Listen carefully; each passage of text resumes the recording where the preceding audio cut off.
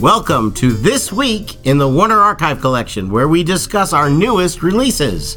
I'm George Feltenstein, and I'm proud to be joined by my colleagues, Matt Patterson and D.W. Ferranti. Warner Archive Collection podcast is back with 10 new additions to the Warner Archive Collection. This week, we're going to be talking about not one, not two, not three, but four titles that are new to Blu-ray. And in some cases, these releases are quite unique. We have, from 1948, two films that star the great Robert Mitchum. We have director Robert Wise's Blood on the Moon from RKO Pictures in 1948, co-starring the great Robert Preston and Barbara Bel Geddes. It's a noirish Western, and we're going to have a lot of fun talking about that. Also from 1948, we have Rachel and the Stranger, another RKO release starring Robert Mitchum as well as William Holden and Loretta Young. And what's exciting about this release is we've restored between 12 and 13 minutes of footage that hasn't been seen since 1954. Well, actually, it hasn't been seen since 1948 when the film was first released. And when the film was re-released in 1954, they cut out this footage.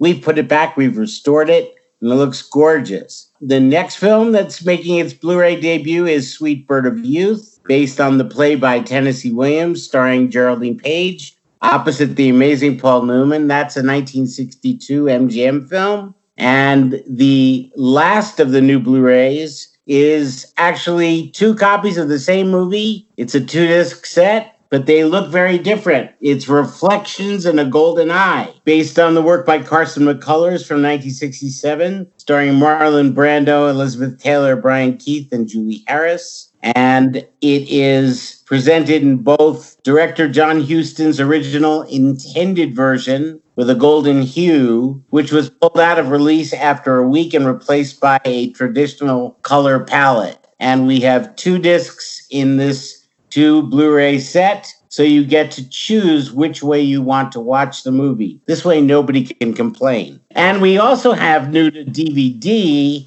the 7th and final season of a series we've been very proud to bring you since its very first season, not that long ago. But this is Step by Step, the complete 7th season, starring Patrick Duffy and Suzanne Summers. This is the 1997-98 season that wrapped it up for a hit sitcom that still rings true today, 23 years after it first began airing in its last season. That's how old this recent show is. Then we have 5 back in print films, but the first 2 of them, we've brought them back in print in widescreen form. They are widescreen films, and the DVDs were inaccurately released in a 1:3:7 pan and scan version. These are 1:8:5 widescreen films, and the DVDs are making their debut in the proper aspect ratio. The first of them is Them, with an exclamation point, from 1954. For those of you who don't already have the amazing Blu-ray of that movie, this is your chance to own it on DVD with the proper aspect ratio. And then we have the magnificent Don Rickles epic Innocent from 1992, a film we've also had the pleasure of bringing onto Blu-ray.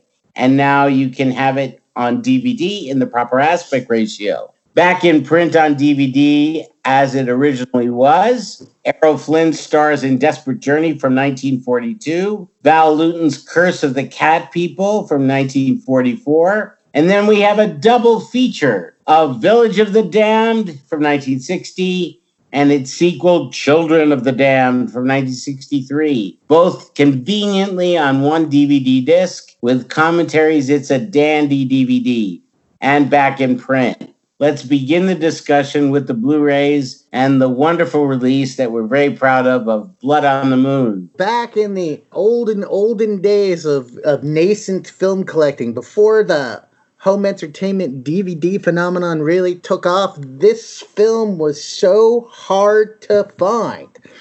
I remember hearing about Blood on the Moon, this great Robert Wise directed film noirish Western, but finding a screening of it or a showing on television was really, really, really hard. And then I remember you would see poor bootleg copies getting traded by people, and then finally see the film and have it actually measure up to all the cult rumors about it is a real pleasure. I mean, I had seen it before in a theater screening, but point being, great film, simply made.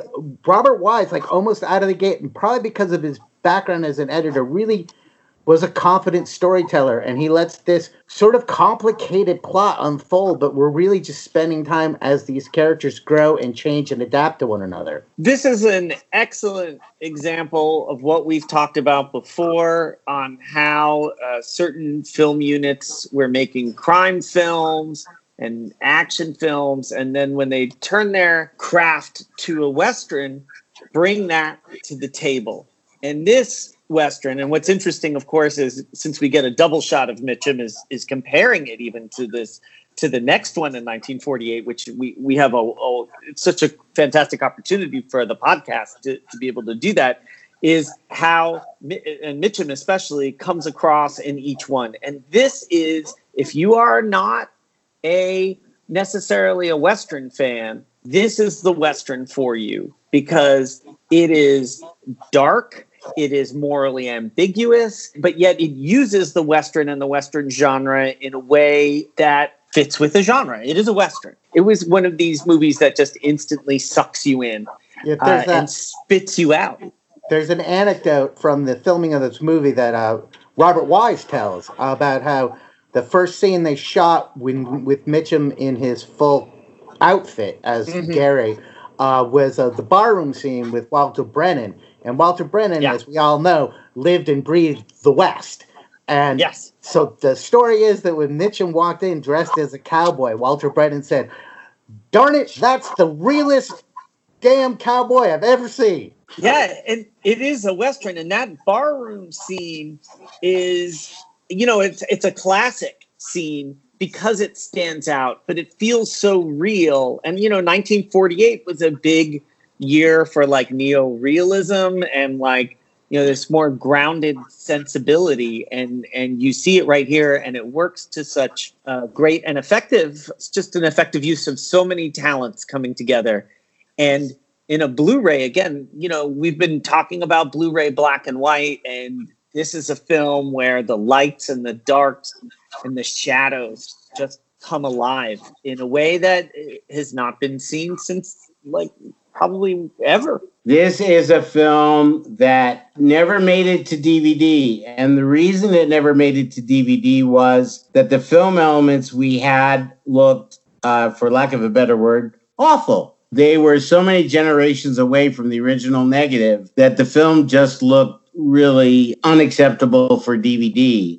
No less Blu-ray. What we've done is there's no special trickery here. We were able to secure the original camera negative, which was in fine shape, and it is on deposit at the Library of Congress. It was sent to Warner Brothers for scanning at 4K for preservation, and it is from that scan that we have created this new master. Once again, the wizards of ours, the people at Warner Brothers Motion Picture Imaging, have done a stellar job making this film look absolutely crisp and clear. And the sound has been completely restored and is also amazing. And we're so fortunate that we could see this film finally look the way it did in 1948. It's immaculate. It's been scrubbed, and there is a healthy patina of grain, as there should be in a film that was shot on film. It is a triumph when we can bring something like this to Blu-ray. And we're very, very proud of it. And I hope that Mr. Wise would be proud as well. Yeah. And speaking of the talent, we should mention, Robert Wise and the Nicholas Mazurka shot it, which is why we have the lush shadows and great use of black and white. And the cast, aside from Mitchum, we mentioned Walter Brennan, but Barbara Bel Geddes has a very opposite, neat, cute scene with Mitchum, and then Tom Tully, and of course, best of all, Robert Preston as a bad guy. What a fantastic bad guy. He's so good. He played, before he was Harold Hill. Oh, yeah. A lot of bad guys. Yeah. And he was a tremendous actor. But he had a whole second career, and he started in the late 30s at Paramount and played a lot of bad guys. You can see just a slight touch of that Harold Hill con man in his character here, just a little around the edges. You really want to like him, even though he's the bad guy. Right. Yeah, well, but that makes him believable as a bad guy. Like it's what is surprising because it's not. It's a different take on the bad guy, and uniquely again to the Western. Like you kind of understand his motivations, which I think makes a good villain, and it's unique to him and unique to the situation. So again, it just still draws you in and draws you into this messy world. It's always a great triumph when you can take an RKO film, because the RKO library was not very well cared for in the years after Howard Hughes sold RKO to the General Tire Company. A lot of original negatives were lost, stolen, or strayed. I don't know how you can say it, but a lot of original negatives on RKO films don't exist. But thankfully, there are many that do, and this is one of them. And that's why we now have this great new master from a 4K scan, and it makes for a luscious Blu-ray and great entertainment. This film is, I think, going to find a new audience because people haven't see it and see it look good. And that's really a great thing. So next, we have another film from 1948 and another film from RKO and another film with Robert Mitchum. This is a very different Robert Mitchum and yet the same. This isn't nearly as much film noirish, but it is a very naturalistic, modern sensibility kind of film, in my opinion. And you've got William Holden as the male lead, Loretta Young as the female lead, and Robert Young forming what is basically a love triangle in Rachel and the Stranger. And Rachel and the Stranger was directed by Norman Foster, who made the Orson Welles film Journey into Fear and has a very impressive list of credits, but isn't a very well-known director. But this was produced by Dory Sherry when he was head of RKO production right before he left RKO to go to MGM. And the screenplay was co-authored by Waldo Salt, who was blacklisted and later on went on to write such films as Midnight Cowboy and Coming Home. And it seems like this is a whole 100 years earlier in filmdom from those films, but it was really only just 20 to 30 years difference of time. But because Waldo Salt was blacklisted, when the film was reissued in 1954 and Howard Hughes had tight ownership of RKO, he had the film shorn by about 12 to 13 minutes, and it became a 79-minute movie. Waldo Salt's credit was removed from the screen, and this was the way everybody has seen the movie for the last 60 some odd years. We have completed a restoration using the original camera negative, which was cut with the footage removed by RKO and not saved. And we had a nitrate duplicate negative, which was found in Britain. And that provided us the needed missing footage that could enable us to restore the film to its original length and give you what I think is a very charming story with great performances from all the leads. The gentlemen are wonderful, and Loretta Young, who was really on a roll there, coming off The Bishop's Wife and her role in The Farmer's Daughter, she then takes on this role. It seems, I think one of the things that really impresses me about this movie is it doesn't seem like Hollywood hokum. I gotta feel that it's that post-war neo-realism influence in filmmaking. And certainly Dory Sherry was trying to tell more adult stories. And this is a very charming film. And I didn't really think much of it in its edited form. I thought it was okay. but I knew that its restoration was something that we had to do. So again, we wouldn't release it on DVD in its cut form. It didn't look as bad as Blood on the Moon did, but it didn't look very good. But thankfully, it looks fantastic now, thanks to the nitrate sources, and it's complete, and it's been restored both picture and sound. And one of the interesting things I found out as I was researching the movie in preparation for this podcast is Robert Mitchum actually released some of the songs on a set of 78 records, the 78 RPM album, because they wrote these little folk songs for the film. And Waldo Salt, I think, actually wrote the lyrics. And they're really quite charming. So if you only know Robert Mitchum's vocal talents from his Calypso album, you're in for a real surprise. He does very well with just a guitar. And you get to see him sing in the film. I mean, he's a singing, strumming huntsman. His vocal styling is 100% Mitchum, but it just works. But that's, I think, the key to this movie is that the story combined with the actors and a very boiled down and ultimately simple narrative is how it's able to weave the complexity.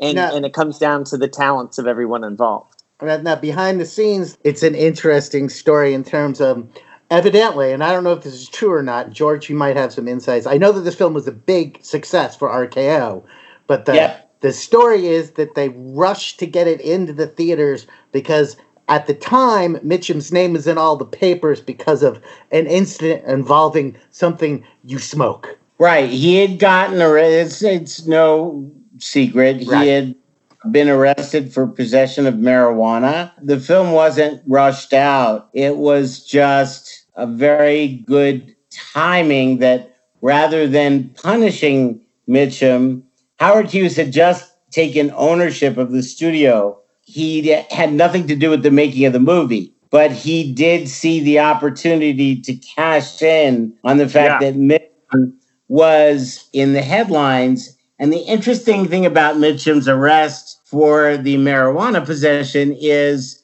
he didn't seem to have to pay any penalty. His fan base just became even more rabid and loyal, and what kept him to be a movie star for the next 40 plus years. He had an amazing career. He was a tough guy in real life, and he had been through a lot of scuffles. He had a little bit of a rough start. You can see him playing bit parts in earlier movies as he struggled to obtain fame. And it really was at RKO that he established his screen persona. But what I think is the real amazing thing about this film is the performances by Holden, Loretta Young, and Mitchum. Mm-hmm. They don't seem forced and they don't seem as stylized as most Hollywood films of the period would be. That's exactly where it could live or die, and they brought it wonderfully to life. And it's a very funny sort of cross-section of acting styles. I mean, it all works, but you think about Loretta Young, who by this time had been acting in films for 20 years. And then you both Holden, and Mitchum was in his stardom, and Holden was still growing.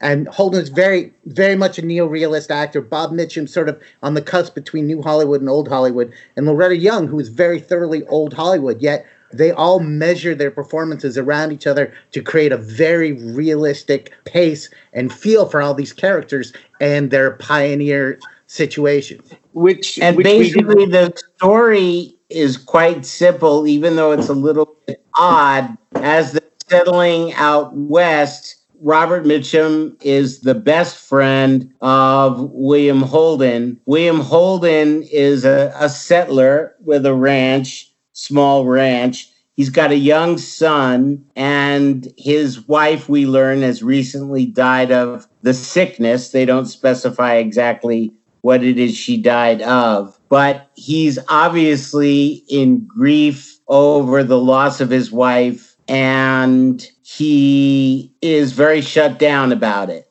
He and his son are dealing with the absence of wife and mother, and William Holden decides to get a new wife because there needs to be a woman around the house to do the chores and the cleaning. And this is also, just broadly speaking, economically, this is labor, right? I mean, not just women's work, but this is a business operation, and he recognizes, to be clear, that need. He doesn't get a wife, he buys a wife because she's an indentured servant, which is a sort of class of servitude that the movies really didn't talk about much. Yeah, but that's another thing that makes this film very interesting, because it directly plays out her indentured servitude role, and a lot of the film is about Big Davy, William Holden's character, learning to see her as a human being. This is a phenomenon that this film exposed me to, this servitude, slavery, really. Yep. What, of course, happens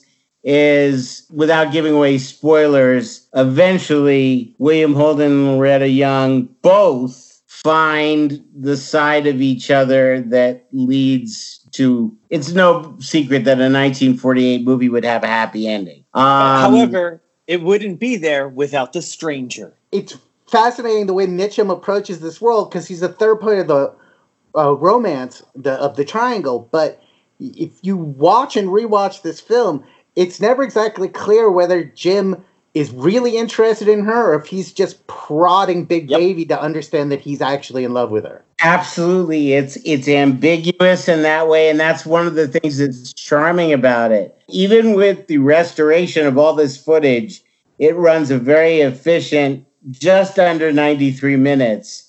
I'm just curious, because it ran so tightly. What did they cut out? They cut out a lot of important plot points. They got to the climax a lot faster. Oh, well, that sounds like a Hughes decision. Let's get to the ending. They made cuts in the movie.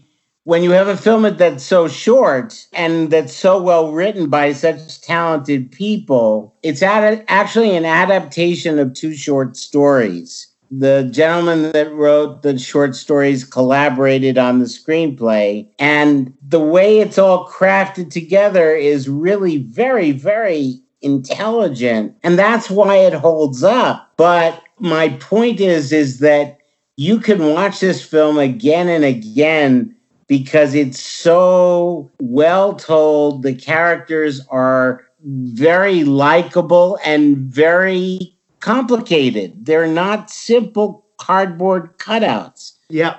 I'm hoping that now that we've restored the footage and it looks so good, that, like Blood on the Moon, a new audience will discover this film that, again, as Dan so wisely pointed out, was a box office blockbuster in 1948. So now we're going to go forward into 1962 as the production code is starting to buckle.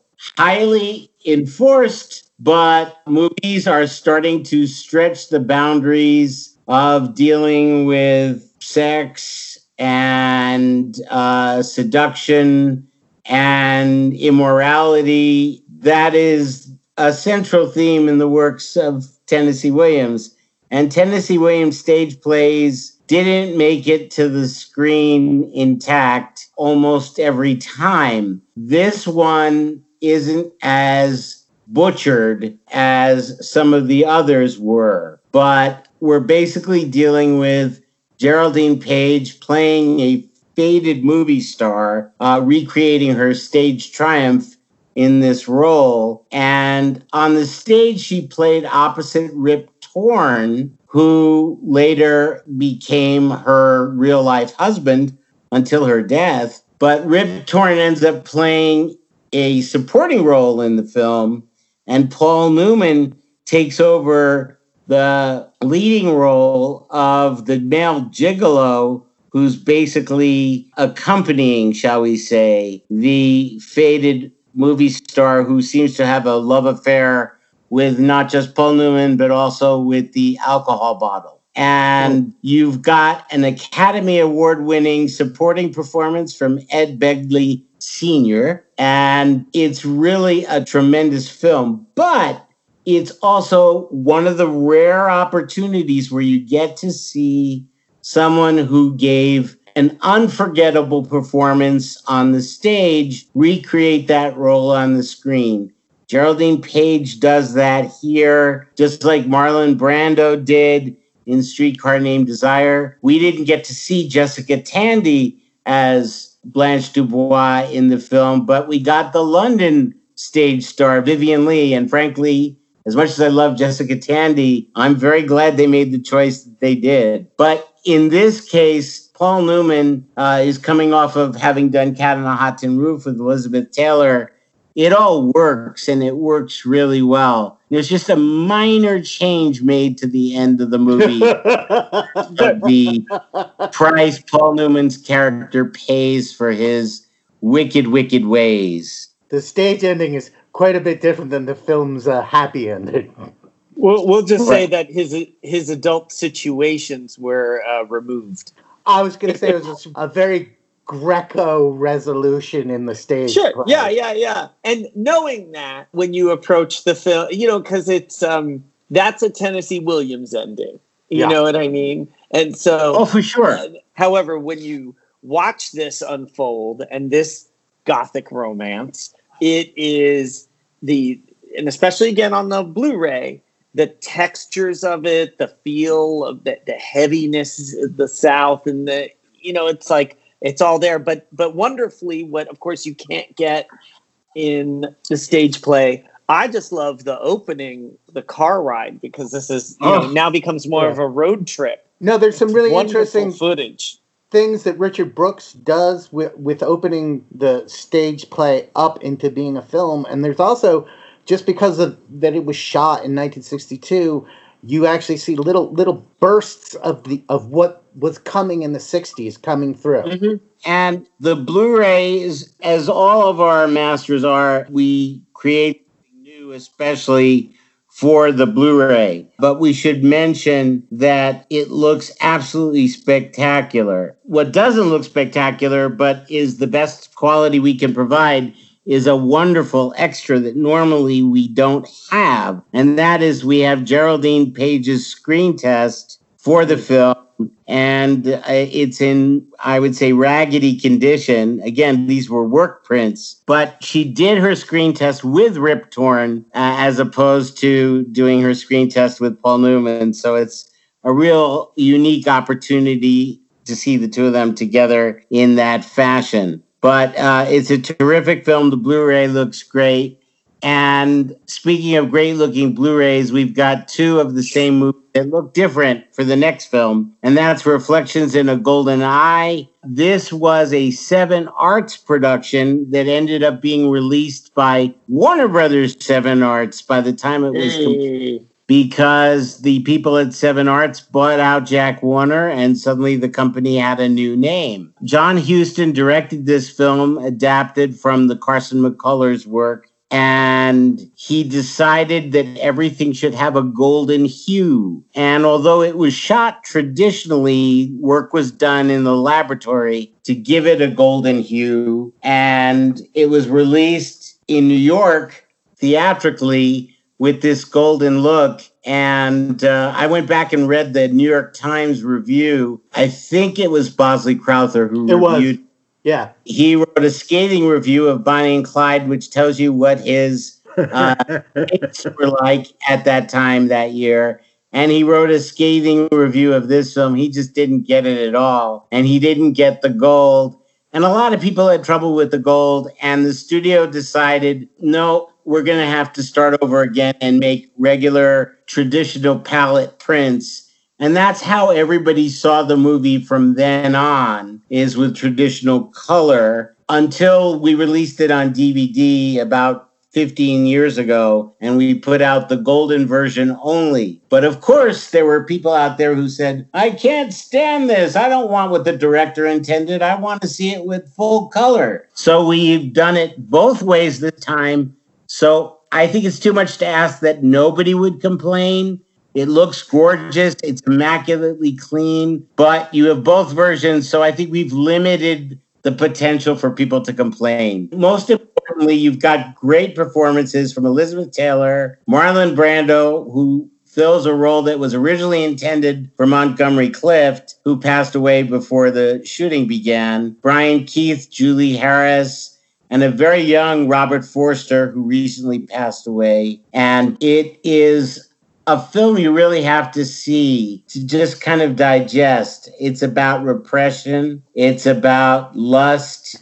It's about all things that were going to break down the production code is what it's about. Yeah, and it's interesting you mentioned the New York Times review. If you go back and find Roger Ebert's review of this film, he is one of the few critics that got it, and he got it way... I mean, he actually goes in his review talking about how people in the audience were responding to the film because, honestly, it was way ahead of its time. Watching this film from today's perspective is a very comfortable, understanding, gripping psychological story about a murder in an army base.